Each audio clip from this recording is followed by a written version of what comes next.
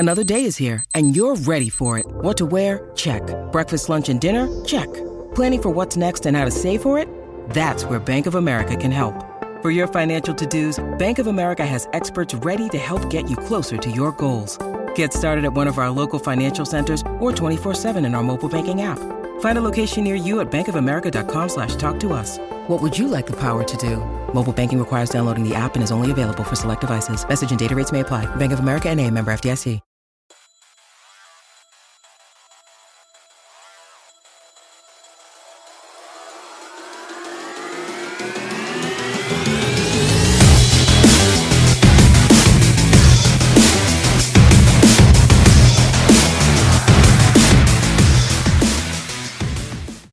The Trajan Bridges saga is not over with. It wasn't just Trajan Bridges. It wasn't just Seth McGowan, but one other member of Oklahoma's football team was involved in that armed robbery, and they've been dismissed from the team. So we got that to talk about, as well as a bevy of additions to Oklahoma's 2020 recruiting class. 2020? What am I talking about? 2022 recruiting class, and where do the Sooners rank in the Big 12 and nationally? And the rich just keep getting richer as Patty Gasso continues to add to her already star-studded task. Man, this group, Rich, I keep telling you they're going to contend and repeat, and I think every time a press release comes out about the softball team, it just proves me right. But we'll see. You got a whole season to play. True or false? I am going to ask the questions. And that's it. That's the Sooner Nation podcast. So let's start out with Mikey Henderson. The rumors were, when this whole thing started, it was 3 players. You knew it was Trajan Bridges. You knew it was Seth McGowan. And yet here comes Mikey Henderson months after the fact. And now Mikey Henderson is gone, has a felony arrest warrant. You know, you and I talked extensively about Mikey Henderson. Where does he fit into this running back, H-back rotation with all the additions that Oklahoma has brought on board? Now it doesn't matter. No, it doesn't. Not at all. Largely, Matt, because I know that we were looking at the future with Mikey Henderson, and I know that we were looking at the potential of a red shirt there. Ultimately, what we were going to see was a dominant twosome in the backfield for Oklahoma, Eric Gray, as well as Kennedy Brooks, really carrying the load. But a lot of the questions have centered around the depth and can this group stay healthy? Now, on paper, it looks like a phenomenal group, but we have to account for the future as well. And so when you looked at Mikey Henderson, we knew that he was making that shift to the running back position, what seems solely for depth purposes in the instance that a player were to get hurt. But you also like the versatility that he brought to the table, a guy who could play multiple positions, a guy who clearly could catch the ball coming out of the backfield, but a guy who also presented a mismatch for you anywhere that he was going to line up. And so Oklahoma, I get what's being said from your standpoint here, Matt. And I get the argument about depth that I've read online, but that versatility was the key component for Mikey Henderson and being on this team for me, and that he would allow Lincoln Riley to run the offense that he wants to run and is capable of running in order to take a lot of the pressure off of the quarterback Spencer Rattler this upcoming year. Yeah, I mean, there's no doubt that this kid had a incredibly bright future ahead of him. But I mean, again, you can say the same thing about Seth McGowan. You can say the same thing about Trajan Bridges. And it just goes to show, if they're proven guilty for what they're accused of, and it doesn't look good, just how bad mistakes can cost you in life. But again, if you're the Oklahoma football machine, you move on, and we're going to talk. By the way, this topic is going to come up again later in the podcast, but it's just one of those things where you plug and play. That's where Lincoln Riley and DeMarco Murray are with this running back room. It's hey, next man up. And you and I talked about my viewpoint on this was always Mikey Henderson was moved into that running back room because Mikey Henderson was going to be de facto that running back Oklahoma didn't get in the 2021 recruiting class. I thought Mikey Henderson was most likely looking at a red shirt in 2021. Now you just got to ask yourself, Was Mikey Henderson moved around on this depth chart and on these position levels? Was he moved around because they knew that there was a strong potential that this was coming? In other words, it's easier to bury a guy in the running back depth chart than it is on the H-back depth chart after he's had such a phenomenal season in 2020. So do you think there's a chance? I mean, this is just all speculation, but when you look at, he moved from H-back to running back, and then you get all these running backs come in. He never was moved back officially to H-back. Was it to bury him with the idea that this potentially was coming? It's very possible. It's also possible that that's not the case, but it is very possible that that was the situation that was playing out. More of a precautionary tale than saying we had any concrete evidence or concrete knowledge of what was going to take place in the future and what Mikey Henderson's future with the team would be.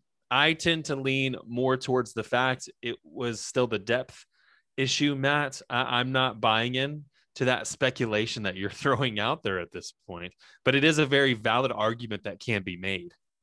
Well, it is, like I said, it's just speculation. There's just no way that someone didn't know Mikey Henderson was involved in this. You know what I'm saying? I'm not saying Lincoln Riley knew and that he tried to hide Mikey Henderson. What I'm saying is there were rumors, there were rumblings.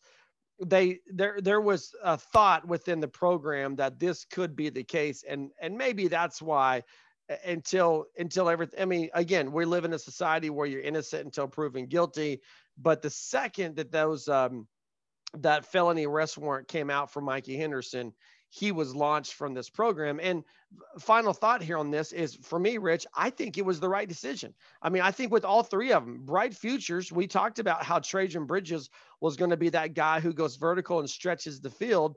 There's no doubt Lincoln Riley thought that Trajan Bridges had a high ceiling. We all saw what Seth McGowan was capable of last year. And again, we saw what Mikey Henderson was capable of last year. The Bedlam game will go down as his best football game in an Oklahoma uniform. But across the board, you have to dismiss these guys. There's no other recourse. This is, not only is it the right move, it's the only move, in my opinion. Yeah, and I do agree with that statement. When we look at what transpired, you look at the information that has slowly come out over time, and you look at the recourse, you look at the plan of action that the Oklahoma Sooners, the staff there came up with. There's no way to get around that. And I know that Oklahoma has handled some situations differently than what others outside of the program may have thought they should have. But I feel as though everybody on this level could say, you know what, they did get this one right. And when we look at those three individuals, it doesn't matter the talent that's on the field. It matters, does the punishment actually fit the crime? And in this case, it's an easy yes. Yeah, 100%. So here we go. Moving on to softball. The rich keep getting richer. Patty Gasso, even a month after winning the national championship, she stays relevant continually with going into the summer and all the football talk. The Sooners add an all-conference player from Oregon, Alyssa Brito, and she played shortstop for the Ducks. We know for sure that's not where she's going to play for Oklahoma, because the Sooners have the best shortstop in softball with Grace Lyons. But again, just continue to add to this lineup, and it's not just a utility player in the infield. It's another bat, and it's a young lady with 3 years of eligibility. She already had chemistry with several members of the team because of travel ball and so forth. So this is another good pickup for Patty Gasso. Rich, I know you're all about arms and replacing the girls in the circle, and I feel like Oklahoma's done a good job at that. By the way, Olivia Raines, who transferred out, announced that she's going to be going to Texas Tech. So the Sooners will see here again down the road, staying in conference play. But are you coming around yet from what on my side of this, that Oklahoma's locked and loaded for a repeat, or do you still need to see some things here? Man, I don't think that. Let me back up here before I jump into what I was going to say. What I recognize about this Oklahoma Sooners team and the program and the current players that are on the roster, what I recognize about them, Matt, is offensively they're off the charts. Mm-hmm. This is a team that proved that they're difficult to keep tabs on. Doesn't matter how good of a pitching staff you have, doesn't matter how good of a team you think you have. When you're in the circle and you're facing this lineup from 1 to 9, there's danger lurking everywhere. And what we saw towards the latter half of the season was that it was the bottom half of this lineup that was really carrying Oklahoma in terms of hits and runs scored. That's where most of the damage was coming from. And then again, we see that flip as it gets into the postseason, and it's the top of the lineup once again doing the damage. So there's dangerous players that they're speckled throughout this lineup from 1 to 9. And it's going to remain a very dangerous lineup because you look at what Oklahoma's losing, and it's not much. Yes, they lose 2 in the circle. Yes, they're going to lose an outfielder. But when you're returning the entire infield, it speaks volumes of the capabilities of this team, not only offensively, Matt, but defensively as well. One of the arguments was that Oklahoma hadn't been tested heading into the Women's College World Series, heading into not just the Women's College World Series, but heading into the postseason and the NCAA tournament in and of itself. All of a sudden, Washington comes to town and people are saying, you know what? Washington should not be the 16 seed here. They should have been inside the top 6, most likely. At least that was the argument that I had heard. And Oklahoma took care of business as if it was no problem. And a lot of what they were doing when they were taking care of business was using freshman pitcher, specifically Nicole May. What we see and what we have in Nicole May is a good thing. I do think they'll need a second pitcher, and maybe that's Hope Trotwine. Maybe she steps in and she delivers on a consistent basis as one of the bigger transfers that Oklahoma secured. But again, Matt, offensively, this team is off the charts. I still am worried about pitching because I know as long as you can get the ball to the plate and you can get the ball in play without giving up a ton of home runs, and softball's trending. You're not, it's not a secret. This statement, softball's trending towards more and more home runs. There are big hitters. There's a lot of power, and that wealth is being shared across the country.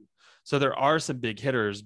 The question I'm asking is Nicole May someone who can step in consistently and refuse to give up the long ball and instead get players to pop up or ground out consistently? That has yet to be seen from my standpoint. It's why it's still a concern. But I wanted to say something really quickly on Brito. I believe that she could very easily slide into Nicole Mendez's spot. Yeah, in the exactly. outfield. That's 100% agree with you on that, because that's where I thought she was going to go as well. And by the way, congratulations to Nicole Mendez, who is playing on the Mexican national team, both her and Sydney Romero representing Team Mexico in the Olympics. So I agree with you, Rich. I think that's the best spot for her to slide into. And again, she's not going to play shortstop because of Grace Lyons, but if she needed to, she's certainly capable. And we'll just give you time. It may take you to February or March and see this how this team plays. And then you can jump on with me on the repeat wagon. I will say this though, there wasn't a storyline that died or suffered a slower, more brutal death in 2021 so far than the Oklahoma hasn't been tested storyline. Because it was supposed to be the Pac-12 when Washington came.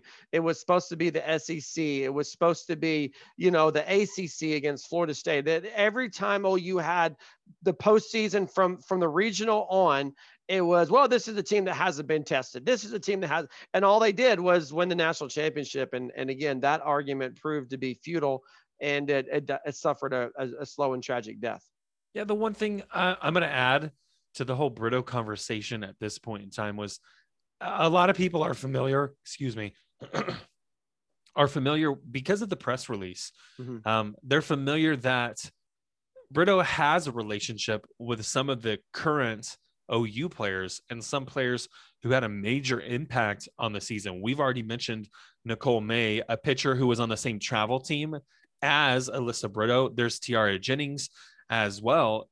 If we put her in the outfield, I agree, Matt. It's a very easy transition for her, but I do want to say this is I don't think she stays there. In fact, I think we could see her playing multiple positions throughout the year. Just whatever the biggest need is, someone who is this talented, someone who is this athletic, because you've also got to think there are other players who had a major impact in the postseason that are going to be working and competing for playing time in the outfield as well. So whoever takes these spots, it's very difficult for me to count out someone who was an all Pac-12 player as a true freshman. Right. And keep in mind, she's got 3 years of eligibility left. And I know Jada Coleman has called dibs on the shortstop position after Grace Lyons graduates, but don't be surprised to see her, Britta, at shortstop before her Sooner career is over with as well. Hey, we need to move on to the recruiting talk here for Oklahoma.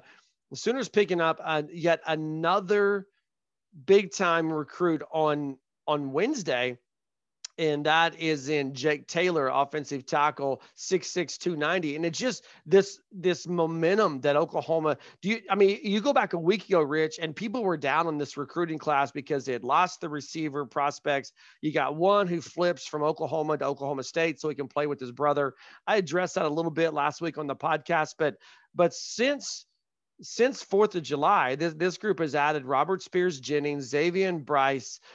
We just talked about Jake Taylor, and then you're going to add Jacob Sexton from Edmond, Oklahoma, Deer Creek, and then Derek Moore. And I feel like I'm leaving somebody out in that group, but it's a group that suddenly has gone from fringe top 25 in the national recruiting rankings by 24/7 Sports to, after Jake Taylor makes his commitment, Oklahoma now sits number 4 nationally, and they have a strong grip over the top spot in the Big 12 on the national recruiting rankings, with Texas more than a point and a half behind the Sooners.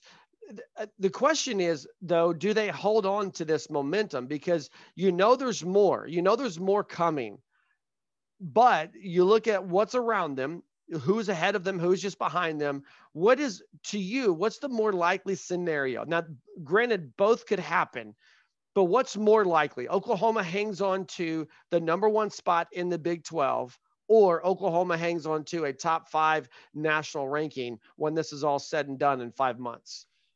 More than likely, I feel as though it's going to be Oklahoma hanging on to the number 1 spot in the Big 12. You look at some of the coaching changes, you look at what's transpired here in the Big 12. And of course, there's a big name coming in Steve Sarkisian with the Texas Longhorns. I know that carries a lot of weight.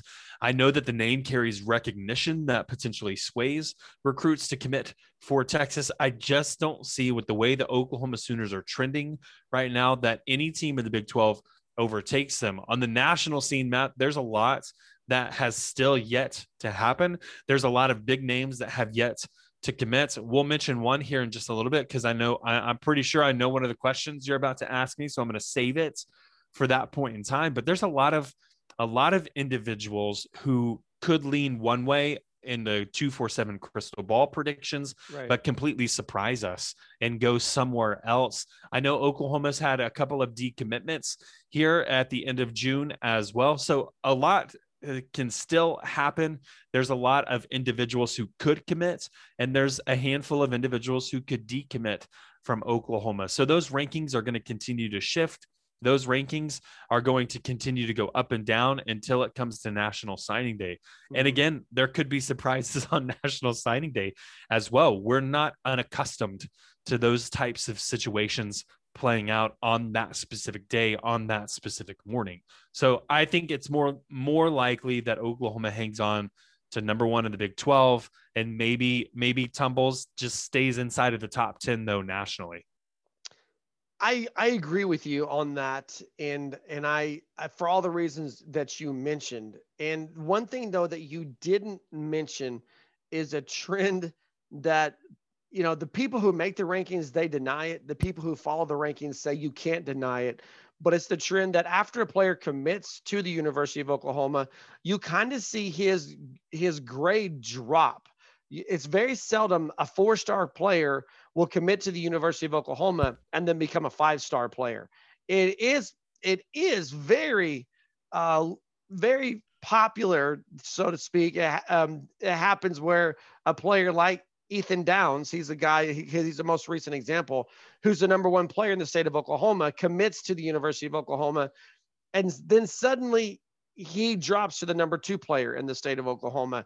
And you've seen guys go, they don't promote in their star rankings, but they either hold steady or they drop in their position ranking within a state or nationally. Because of that, I do see that it's more likely, with all the other reasons that you mentioned, that it's more likely Oklahoma hangs on to that top spot in the Big 12, but maybe drops out of the top 5 nationally.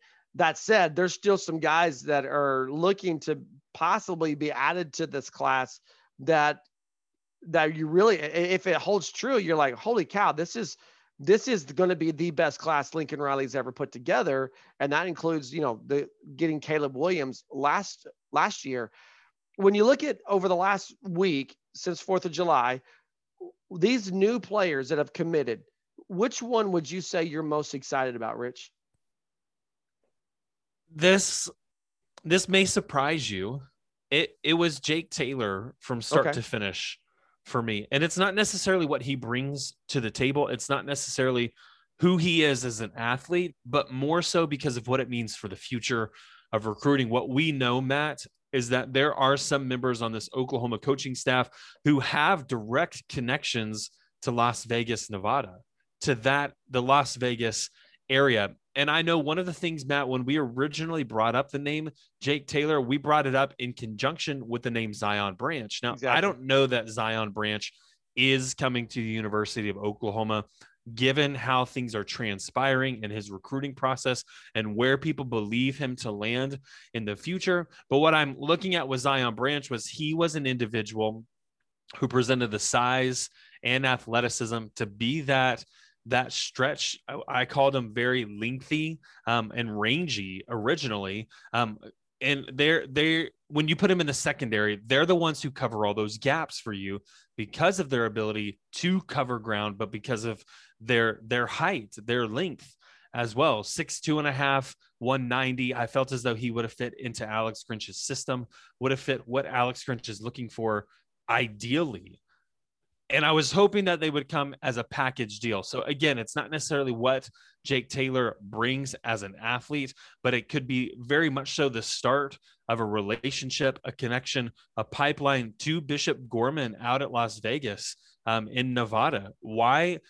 In the state of Nevada, Matt, I don't know if you're aware of this, but Bishop Gorman has 7 of the top 15 recruits in the state playing for their high school football team in the class of 2022.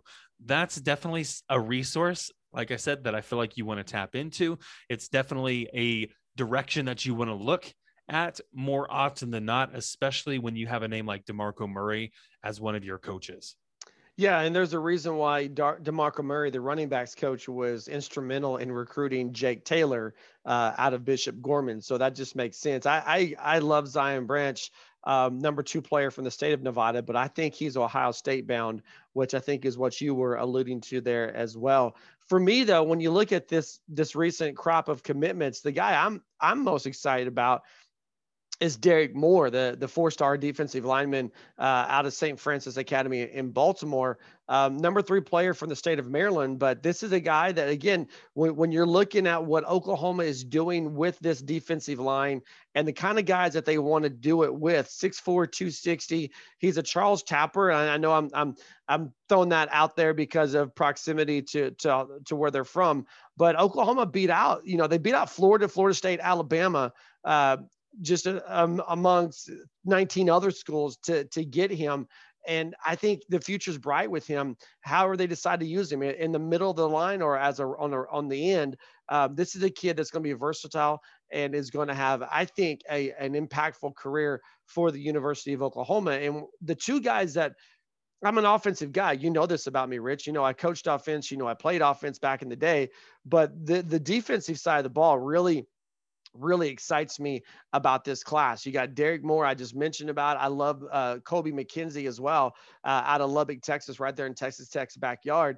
I think these are names that 3 years from now, you're talking about all conference type players for the University of Oklahoma.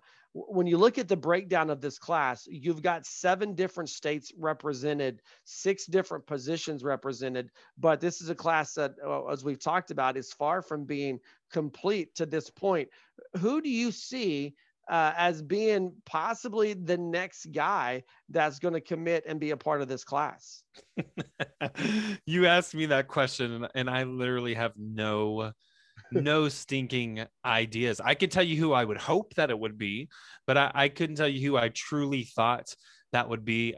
And it's a name that I've continuously thrown out. Why? Because he's the top recruit in the state of Oklahoma, and it's Gentry Williams. Yeah, I knew it when you said I can tell you who I hope it is. I'm not going to back away from that. I'm not going to back away from that hope. And again, it comes down to making inroads with in-state recruits more consistently and more often than not. And Gentry Williams is an individual we know who was already previously committed to the University of Oklahoma. I do think he's still an Oklahoma lean, but wanted to experience that process.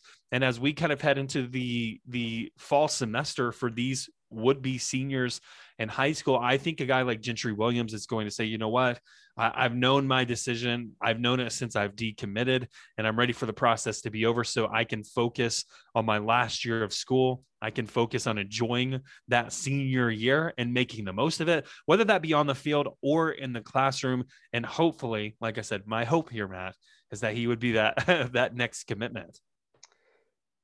Yeah, I would have bet $100. That's who you were going to go with there, and I don't blame you. I mean, again, for all the reasons that you mentioned, you want to get that top player from the state of Oklahoma. I think right now, the way I understand it with him, it's down between Oklahoma, who, like you said, is a slight favorite here, and USC is very much in the picture there with him. Mm-hmm. And so I just don't know, Rich. It's just how much can OU get him to come back? And, it's not a situation. I heard someone comparing this to Luther Burden, who's committed to Oklahoma, but also exploring other options and trying to compare Gentry Williams in the same mold. Well, the difference is Luther Burden's still committed to the University of Oklahoma, and he's still actively recruiting people to be a part of this 2022 recruiting class, where Gentry Williams is full on, he's a free agent, so to speak. He's out there exploring every option that he has. And he may come back around. He may come full circle back to the University of Oklahoma, but don't sleep on USC being a part of his recruitment. For me, the guy I'm looking at is another guy that we've talked about, 5-star defensive lineman that could push Oklahoma into a top 3 position nationally. And that's Gabriel Brownlow-Dindy. And this kid, again, we've talked about him, Rich. I mean, I don't want to keep beating a dead horse, so to speak, but he's the number 1 player from the state of Florida, 6'3", 280-pound defensive lineman from Lakeland, Florida. And right now, Oklahoma seems to be a heavy favorite with Ohio State, Texas A&M, Clemson, and then obviously the home state of Florida, all coming in and just kind of wooing him, so to speak. He did make an official visit last month to Texas A&M and to Ohio State. He's not coming to Oklahoma for an official visit until September 17th, but this is a kid that I think his recruitment is going to go well into the fall. But as far as players that are most likely to commit next to the University of Oklahoma, I think he has to be one that you really look at and say he's on the fringe, and you really hope that September commitment is that September visit leads to his commitment. I would throw one final name into the mix here. I'm glad you're going to do this because I have one final name as well. Good. I was going to throw out Caden Holmes, a tight end, 6'5", 222 out of Bellevue West. When we look at what Oklahoma's done with tight ends, I feel as though, of course, you want to follow in the footsteps of some of these other individuals and be propelled into that NFL category, whether you come out as a top ranked recruit or whether you're sitting there a little bit lower. Now, Caden Helms is a 4-star recruit, according to 247 Sports. However, he's 3-star in the composite. And when we begin to look at him, it's a situation where I do believe it's coming down to two schools.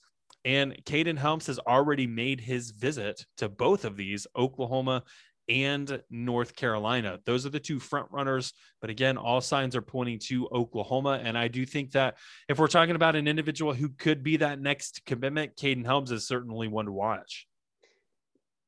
100% agree. I think that's a good pick. I was kind of going with my next one actually for the 2023 class.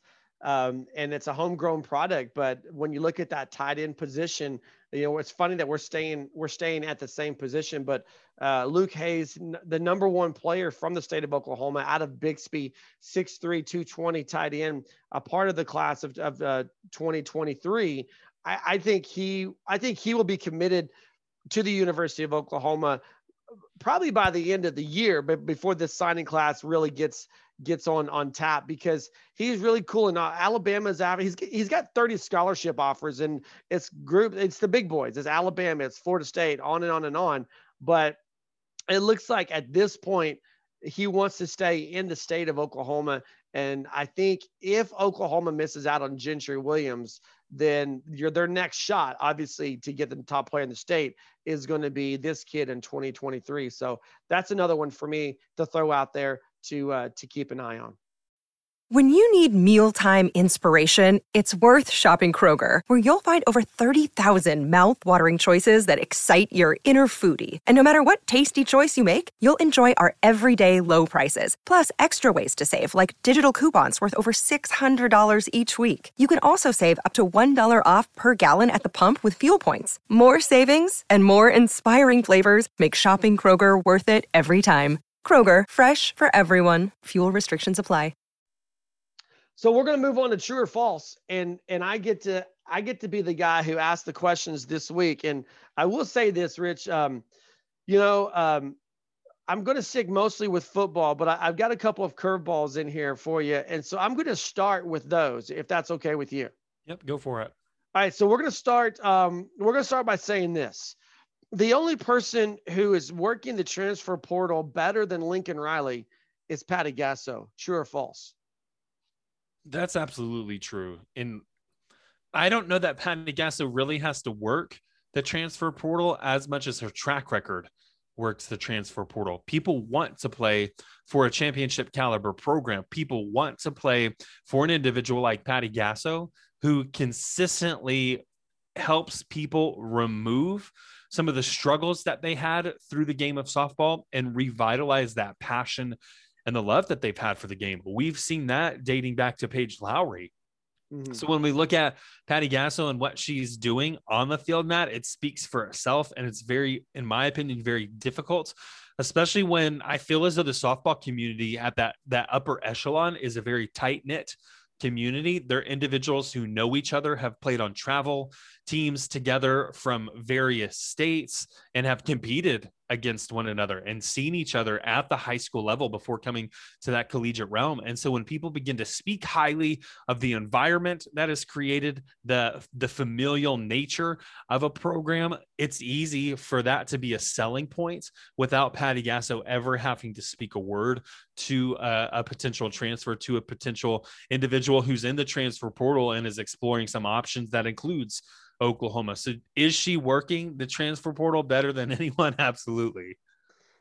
I agree. Agree wholeheartedly. So let's move on to the second one. Kind of a breaking news story, because we're recording this on July 8th, and this was announced about 4 hours ago. Now a little bit of controversy here, because it says the 4 original Jordan Brand schools. There's lots of arguments out there that these are the 4 biggest Jordan Brand schools, but not the originals. But we'll set that aside for now. But the 4 original Jordan Brand schools, Florida, Michigan, North Carolina, and Oklahoma, are going to make up the field at a marquee new college basketball event. And it's going to be December of 2022. It's going to be it's going to be basically it's going to be called the Jumpman Invitational, and it's for men's and women's sports. So here's the question, Rich. True or false? This Jumpman Invitational is going to be bigger for Porter Mosier's brand than it's going to be for Nike. Ask that again. This It's is going going to to be bigger for Porter Moser's brand yeah, than his it will be for coaching Nike. style, what he's doing at the University of Oklahoma, Yeah. putting him on this stage after. I mean, keep in mind, this will be after his first complete season with the University of Oklahoma. So, if they're competitive in the Big 12, if they make it to the tournament, going into December of 2022, this could be a huge launching point for him. Or is it just bigger for marketing and the Jumpman products? Yeah, I wanted to make sure that I was hearing you correctly and understanding the question, because I do believe that it will be bigger for Porter Moser and his brand and his style of basketball, as well as recruiting needs at this point in time. Oklahoma, I don't know if you're aware of this, Matt, but Oklahoma could very well onboard at least one more transfer in terms of a high scoring option. I know that there's one out there in particular who is down to a couple of schools. I believe it to be down to Ohio State and Oklahoma, and I'm blanking on that name at this point in time. But what I do know is that when you can get on a national scene, when you can get on a national level with a bigger name on your chest than Loyola, it's going to do wonders for you as a coach. And what we've seen out of Porter Moser and what we've seen out of the NCAA tournament already has people talking about him. So this, I think, could very well solidify him as an individual that people continuously turn to in terms of high school recruits or even transfers and say, this is the guy that I want to play for. But it's also going to put a product on the court and get this understanding as a recruit or potential transfer of, this is the system that they're running. It didn't change at all from what I was expecting or what I've seen already at Loyola. It didn't change, and I know exactly how I fit in that system. So I'm 100% on board, and I'm 100% behind Porter Moser at this point. So again, to answer your question, I answer that with a resounding true. It's not going to do much for Nike. The Olympics will do more for Nike. That's a very solid point. I think Cedric Russell, is that who you're talking about? Cedric Russell, yes. Thank you. He's I think it's between Ohio State, Oklahoma, and Texas Tech is where he's sitting right now. I think that's unfortunate, but I mean, Texas Tech has been decent these past few years. Yeah, you can't knock them. But you got to keep in mind they lost their coach, who's now the head coach at the University of Texas, which is just a whole another can of worms for Texas fans to fight over and for us just to sit back and watch the fireworks and really not care that much. Let's move on to the next one. We're going to go back to Mikey Henderson. And we're just wondering if there's a change of tune here. True or false, Mikey Henderson's departure from this football team opens the way for Trey Bradford to possibly get more playing time in 2021. I'm going to stick with a false on this one. I do see an argument that can be made for true, but for me, it's going to be a false. And the real reason being is that it's going to be difficult, in my opinion, for anyone to step in and take a majority of carries away from Kennedy Brooks as well as Eric Gray. And then if we wanted to go into that 3 deep, Matt, it's going to be Marcus Major for me. You're looking at an individual in Trey Bradford who still has a red shirt intact, and you can very much so utilize that while still getting him game time experience in the Big 12. My take on the situation has been that Trey Bradford is the future and would be that 1-2 punch with Marcus Major. So of course you want to get him some experience, but I don't think you're willing to risk it to burn that red shirt, given the lack of recruits who have come in at the position for Oklahoma. And now the situation that has played out leading to the dismissal of 2 players from that position. You have to protect the future in this instance. And that's the main reason that it's going to be a false for me. Okay. I can't argue your logic here. So let's just move on to the next topic, shall we? Staying with football, the Big 12 media announced its preseason football team on Wednesday. Oklahoma with 9 players, a league best 9 players to that team. If you're wondering who they are and where they are, you can go to heartland-sports.com. We have a post up about it. Spencer Rattler, the preseason offensive player of the year. You mentioned Eric Gray just a second ago, preseason offensive newcomer of the year. So Oklahoma with nine names on the team. Iowa State with 8. So true or false, just based on the way the media thinks the Big 12 is going to shake out through this all-conference team, it's going to be Oklahoma and Iowa State once again for the Big 12 championship. That's very likely. I'm going to say true to that one because it is very likely for me, given the fact that both of these teams have returning starting quarterbacks. Both of these teams, well, Iowa State has probably the best running back in the country coming back. Yeah, we're in going Breece there Hall. next. In Breece Hall. Oklahoma, no slouch with Kennedy Brooks, a guy who's eclipsed the 1,000-yard mark in his previous 2 seasons after opting out of the 2020 season. It's yet to be seen what kind of conditioning he'll be in. I don't expect him to take a step backwards, but you never know. And it's something that's going to continuously play in my mind. And then, of course, you look at Matt Campbell, a guy who's a defensive coach and who has always given Oklahoma issues when they've collided on the gridiron. Oklahoma on the other side of the equation, the offensive juggernaut with possibly the best skill position players, not just in the conference, but in the country. In fact, I believe that Oklahoma and Iowa State could very well have one Heisman finalist, 2 for the conference, 1 Heisman finalist each. And it speaks volumes to what they're doing on the field. It speaks volumes to the talent that currently exists. It speaks volumes to the job that these coaching staffs are doing. And so when these two step onto the field, Matt, you can bet that they're going to make a run for the Big 12 championship, but they're looking for more than that. And I know that Iowa State is looking to make that first appearance in the college football playoff. They, of course, have the tight end, I just blanked on his name, Charlie Kolar, right? The tight end who's going to be a major player and have a major impact on the field. And what we know against this Oklahoma defense is that they simply couldn't stop him.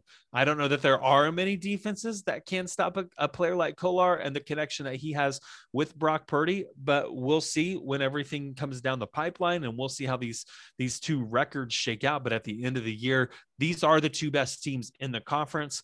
And not just because of what's being written down on a piece of paper and what the expectations are for individual players, but it's because of the product that they've put on the field consistently under both of these head coaches.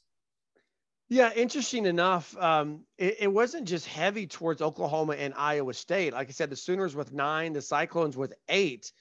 Do you know what the next closest group team to have the? I don't, but I'm going to take a guess here and say that it was Oklahoma State at 3. No, actually, Oklahoma State had 2. Texas Tech had 3. So I mean, Roderick Thompson. I'll go and look. I mean, I can tell you real fast. The Sir Roderick Thompson did not, by the way. Your running backs were Breece Hall, who you just mentioned, and then the only player that Texas had on the preseason team was Bijan Robinson, the running back. So Sir Roderick Thompson didn't make the list at all. But that receiver, I always mess his name up. Eric Ezumak Manma, whatever, you know what I'm talking about. So their receiver made it, and then they had offensive lineman Dawson Deaton, and then they had a punter. I mean, if you're from Texas Tech and you're a punter, you have a good chance of being there. So again, that's a little game I like to play called Name the teams that had more preseason all-conference players than the University of Texas did. And I just named them. So let's move on to the very, very last question I have for true or false, because you kind of segued us into that already. By the way, Big 12 Media Days announced it's going to be for Oklahoma. The player representatives are going to be Jeremiah Hall and Nick Benito. Just a little side topic there. That's free of charge. You don't have to pay for that nugget of information. All right, here we go. You mentioned running backs already. You mentioned Sir Roderick Thompson. You mentioned Breece Hall. I brought in Bijan Robinson.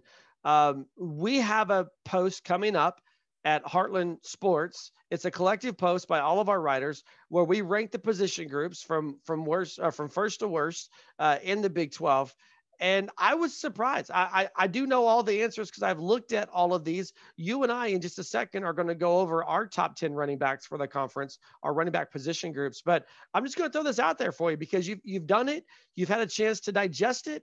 And now I just want to know if you thought maybe you made a mistake. So here's the question, Rich. True or false? Collectively, the Heartland Sports writing staff completely overlooked the value of Kennedy Brooks returning to this Oklahoma lineup in their position rankings of the running backs for the Big 12. No, that one's going to be false. Oh, for me. wow. And you clearly disagree with that statement. Matt, I know what we get in Kennedy Brooks. I know that a lot of people are excited about the possibility of Eric Gray and these two individuals pushing each other to become better and better every day. But Kennedy Brooks did take a year off. And what we've typically seen from individuals who sit out, even if it's just a few games, is they come back and they're just a step slower. I'm hoping that that's not the case with Kennedy Brooks. In fact, I don't even expect that to be the case with Kennedy Brooks. Why? Because my my expectations for him was that he was preparing for the NFL draft. And this was a guy who was easily going to be an invite to the combine that they didn't have. And he was easily going to be a guy who produced at an extremely high level just because of the way that he's built. Kennedy Brooks has showcased patience. He's showcased explosiveness and he's showcased power. And while, again, Matt, I don't think this to be the case, it's hard to ignore the question of what kind of conditioning, what kind of shape will Kennedy Brooks be in come September 1st? I see. I can't jump on with that, Rich, because I mean, this is a guy who is a back-to-back 1,000-yard rusher. Is he even going to be the starter? I don't think he's going to be the starter, but then why are we even talking about him? Because I think look, here's the thing. Breece Hall, I agree, talented, maybe individually the best running back in the Big 12. All right. Who's the backup running back? Who's the second option for Iowa State? Not a clue. Exactly my point. If Eric Gray is going to beat out Kennedy Brooks, that just pushes him further up that list as far as quality talent. And you mentioned three deep. You mentioned Kennedy Brooks, Eric Gray, potentially Marcus Major. And I'm talking about running back groups, not individual running backs. So you'll just have to see how all that shakes out collectively with our writing staff when that post comes out later on this afternoon. But I think this is a big fat true here for me. Okay. We'll agree to disagree. Sounds good to me. Okay, so the final thing we're going to do, Rich, is we're going to rank, just you and I provide our Big 12 position rankings when it comes to the running back position. And I will say this is a deep year for running backs in the Big 12. And you may have a position group that's ranked in the lower half of the bottom half. And that doesn't mean they're bad. It just means this is in my opinion, a deep year for running backs in the Big 12. Help me out here. What did we decide to do? Are we doing first to worst or worst to first? Worst to first. Okay, so I'm going to start out with, and I just throwing this out here across the board for me on these position rankings. It's going to be the Kansas Jayhawks. I mean, it doesn't matter what the position is. You name the position, and number 10 for me is going to be the Kansas Jayhawks. Now, they got the Velton Gardner kid who could be all world. You just never know. Only ran for 325 yards last season, but who's going to be blocking for them? Who's going to be handing the ball off to him? I'm not buying into any more preseason Kansas hype saying that this is the year they could maybe get 5 wins and push for bowl eligibility, or even this is the year maybe they can get 2 Big 12 conference wins and push for a third. I'm not saying any of that. What I am saying, until proven otherwise, Kansas is going to be last on my list across the board. I've got to disagree with you. Okay. And it's for the sheer fact when we look at Kansas, I think there is a known starter there. So I've actually got Kansas at number 9 and Baylor at the bottom of my list. And Baylor's biggest issue has been health over the years.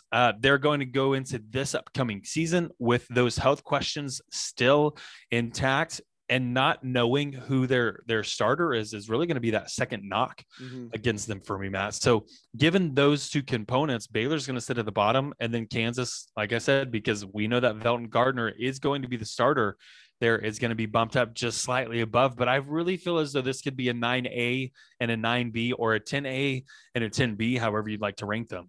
Yeah, I think I like Tristan Ebner for Baylor. I think he has a potential, again, not a lot of experience, only 50 carries, but Baylor, when Craig Williams suffered that knee injury back in November, that's what made the question marks. Like, what is he going to look like, going through the spring, going to the summer? You've got where I think your questions about Kennedy Brooks are illegitimate. I think legitimately you could question Craig Williams and what he's going to look like coming back into 2021. But I've got Baylor at number 9. So we're just inverted there. I'm curious about your number 8, because this is exactly what I was talking about. I love Zach Evans and I love what he potentially can be for TCU, but there's so much around him that is unproven. But you got a guy who can run the ball, 54 carries for 415 yards in 2020. He'll be the star. He'll be the focal point for TCU in 2021, but he can also catch the ball. He's sneaky good out of the backfield. But because there's so many question marks around him, and because this conference is so deep at the running back position, I've got Zach Evans and TCU at number 8. I too have Zach Evans and TCU at number 8 for a lot of the reasons that you've mentioned. When we look at Zach Evans, I do expect him to be the focal point in the backfield for this program. What we know is that it was a very slow start for him, but what we saw in the second half, I think there's a lot of promise that he displayed. And if TCU can tap into that, they're going to have one of the better individuals on the field. It's the surrounding. You talk about blocking, Matt. It's the ability to keep players out of the backfield. And Zach Evans, not being the biggest of players, isn't necessarily going to shake off tackles as frequently as some of the other players on this list. So I do have to be concerned about not his talent, but the yards after contact. And I don't expect that to be extremely high, especially given what these defensive lines of teams like West Virginia, teams like Oklahoma are going to be fielding this year. Right. And again, it just goes from this to me. I don't know how you are on this, but from this point forward, from Zach Evans at number 8 all the way to number 1, to me, these are quality running backs. These are guys I would take on my team. It's just hard to find a place where they stack. So who do you have at number 7? Number 7 for me, I did go ahead and put Oklahoma State. Wow. and Desmond Jackson. I get you can be surprised. That's a-okay. But one game is it's not a defining, it's maybe a defining moment, but it's not a defining career for me. I again think when we look at a guy like a Desmond Jackson, he's an individual who showed what he's capable of. He showed that when he's given the ball that he can make things happen. And it doesn't matter if a guy like Chuba Hubbard or even LD Brown were sitting there in front of him. And we saw in the latter half of the season, Matt, as these individuals started sitting out, quote unquote, being injured, it gave way to some of these youngsters who were just nipping at the bit to prove their worth on this team and really solidify themselves for the upcoming years. And so I'm looking at a guy like Jackson. I mean, 59 yards on 17 carries in the final 2 games of the season. It doesn't give me a lot of hope to bump him up on this list just yet. But again, the talent is there. So he's sitting at number 7 for me. Yeah, number 7 for me is Sir Roderick Thompson. Again, all-world type guy. But here's my question marks. Who's going to play quarterback for Texas Tech? Because Bowman's gone to Michigan. What's their offensive line going to look like? You've got one guy on the preseason All Big 12 All Big 12 team, so that's good for you. But 109 carries in 2020, 610 yards, 8 scores for this kid. This is a crucial year for Matt Wells. They've got to be bowl eligible. They've got to look good in being bowl eligible. And I think when you look at a crucial year for a coach, you go with what your best options are. And I think this could set up to be a huge year for Sir Roderick Thompson and Texas Tech. But because of all those question marks around him, I've got the Red Raiders at number 7. And then I've got Oklahoma State at number 6, because I think you're undervaluing LD Brown in this Oklahoma State offense. We saw him last year. Kind of Chuba Hubbard wasn't what Oklahoma State thought they were getting out of him. So LD Brown had to step up in a big way last season for Oklahoma State. I think this is a group that has depth. You've already mentioned the youngsters behind LD Brown, but this is no doubt to me, this is LD Brown's team going into the 2021 season. And no one needs a healthier, stronger LD Brown than their quarterback, Spencer Sanders, who has struggled his entire career with injury. Oklahoma State has to be able to run the football to be competitive in 2021. And therefore, I think LD Brown is going to probably have a better season than what we saw out of Chuba Hubbard last year. And that's really not going to be hard to do. But I've got Oklahoma State at number 6. Number 6 for me, I did put West Virginia. I may regret this one at the beginning of the season with Letty Brown. What we saw out of Letty Brown was a 1,000-yard season, one of 2 players in the Big 12 to average over 100 yards per game. And when we look at what was transpiring at the quarterback position, it very easily said we need to lean on the running backs. The lack of consistency there from the quarterback position is always going to give way to the running backs. And I think Letty Brown was an individual who benefited heavily from that. I know that when you look at a guy like a Letty Brown, 5.1 yards per carry in 2020, it's not bad. It's 13th in the conference, though, which is a little bit shocking because that number seems not unusually high, but it seems above the average for me. So again, Letty Brown, a guy I think that benefited from poor quarterback play or inconsistent quarterback play. I'm just not sure that he gets that this year. And maybe he does. And like I said, maybe that's why I regret it on day 1 of the season. But number 5, Matt, is where I've slotted Texas Tech.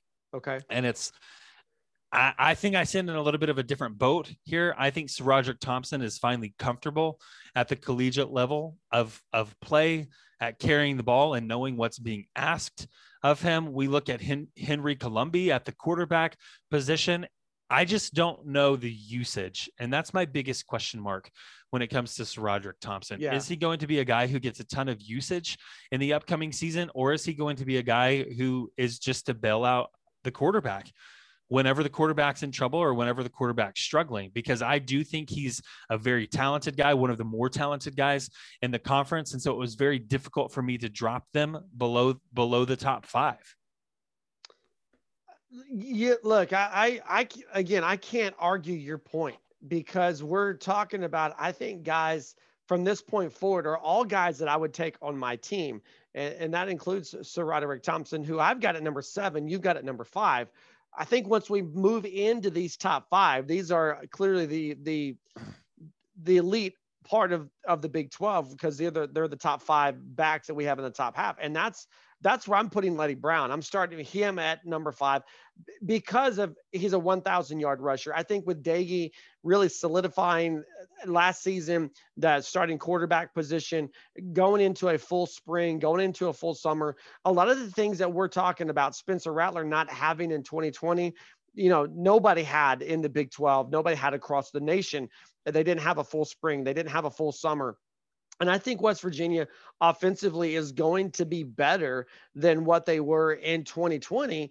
And Letty Brown was a 1,000-yard rusher in 2020 with 9 rushing touchdowns. He also caught 31 passes. So this is a kid that I think is going to really elevate his stock in the 2021 season. And probably, the truth is, deserves to be higher than where he is, starting at number 5 on our list. But again, tell me which of these other 4 guys you would replace him with, because when I look at number 4, I'm going with the least experienced of this group, and that's Bijan Robinson out of Texas. And I get the potential. Okay, I get last season 700 rushing yards. I get all of that, but now it's his team. Moving forward, he's going to have a new quarterback that's not settled yet, Casey Thompson, with the inside track there. But what's he going to look like when he doesn't have a fullback at the quarterback position that everyone has to really, really kind of key in on defensively? What's he going to look like without Connor Williams blocking for him up front? There's a lot of questions about Bijan Robinson being as young as he is. I'm not going to say he doesn't deserve to be all conference preseason, because again, the potential there is through the roof. But you got a new coach, you got a new offensive system, you got a new quarterback. I think we do need to pump the brakes on him a little bit. Let's not anoint him as the best running back in the Big 12 just yet. let's say he has potential, but let's just cautiously move forward with him. That's why I have him at number 4. Number 4 for me, this may surprise you given your number 4, is going to be Kansas State and Deuce Vaughn. I know what we saw out of him early on in the season, Matt, but we quickly saw a lot of those numbers diminish for him when Skylar Thompson went down. Everybody was able to key in on the running back position and make Kansas State beat them by throwing the ball. Deuce Robinson, an excellent talent, a guy who lacks experience, but given the fact that Skylar Thompson is coming back, I'm thinking that he picks up right where he left off. Picking up right where he left off before that injury at the quarterback position. Deuce Robinson, a guy who can, Deuce Vaughn, a guy who can do it all, whether that's catching the ball out of the backfield, whether that's running, and he's small enough that he can hide behind these offensive linemen and surprise some of these linebackers who are trying to fill these gaps and make sure that their assignments are covered.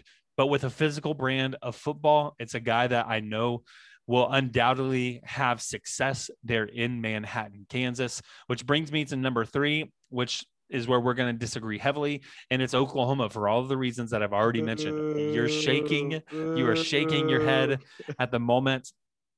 Man, I was going off of expected starters, and I expected Kennedy Brooks to be the starter heading into the year. Yes, Matt, I get that he had 2 1,000-yard rushing performances, 2 1,000-yard seasons. But everyone forgot about Kennedy Brooks. Why? Because of what we've already said. He didn't play the 2020 season.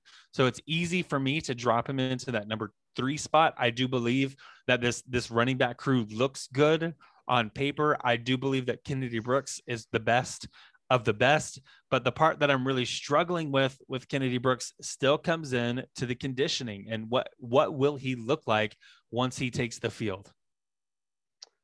Man, look, here's the problem with this conditioning argument is I really can't go against it as much because you saw Oklahoma's offensive line start the season out of shape last year. But what I can say is what I've said so many times already is that this isn't 2020. These guys had a full spring. They're going to have a full summer. I don't think it's going to be possible for Kennedy Brooks to enter this season out of shape. That's not a concern for me, but I just don't have the ammunition to back it up because stinking Tyrese Robinson jumping in there, not able to go more than 3 snaps without putting his hands on his hip to start the season last year. That said, I still say you're way, way undervaluing the return of Kennedy Brooks to this Oklahoma lineup. I've got Deuce Vaughn at number 3 and the Kansas State Wildcats. What Sam Ehlinger was to Bijan Robinson is what Skylar Thompson was to Deuce Vaughn in 2020. When you saw Skylar Thompson, you mentioned this, Rich, when you saw Skylar Thompson drop out with that injury early in the season, right after the Oklahoma game, you saw the productivity of Deuce Vaughn just disappear as well. That duo's coming back. Except for when they play Oklahoma, they're going to be fun to watch how they work together.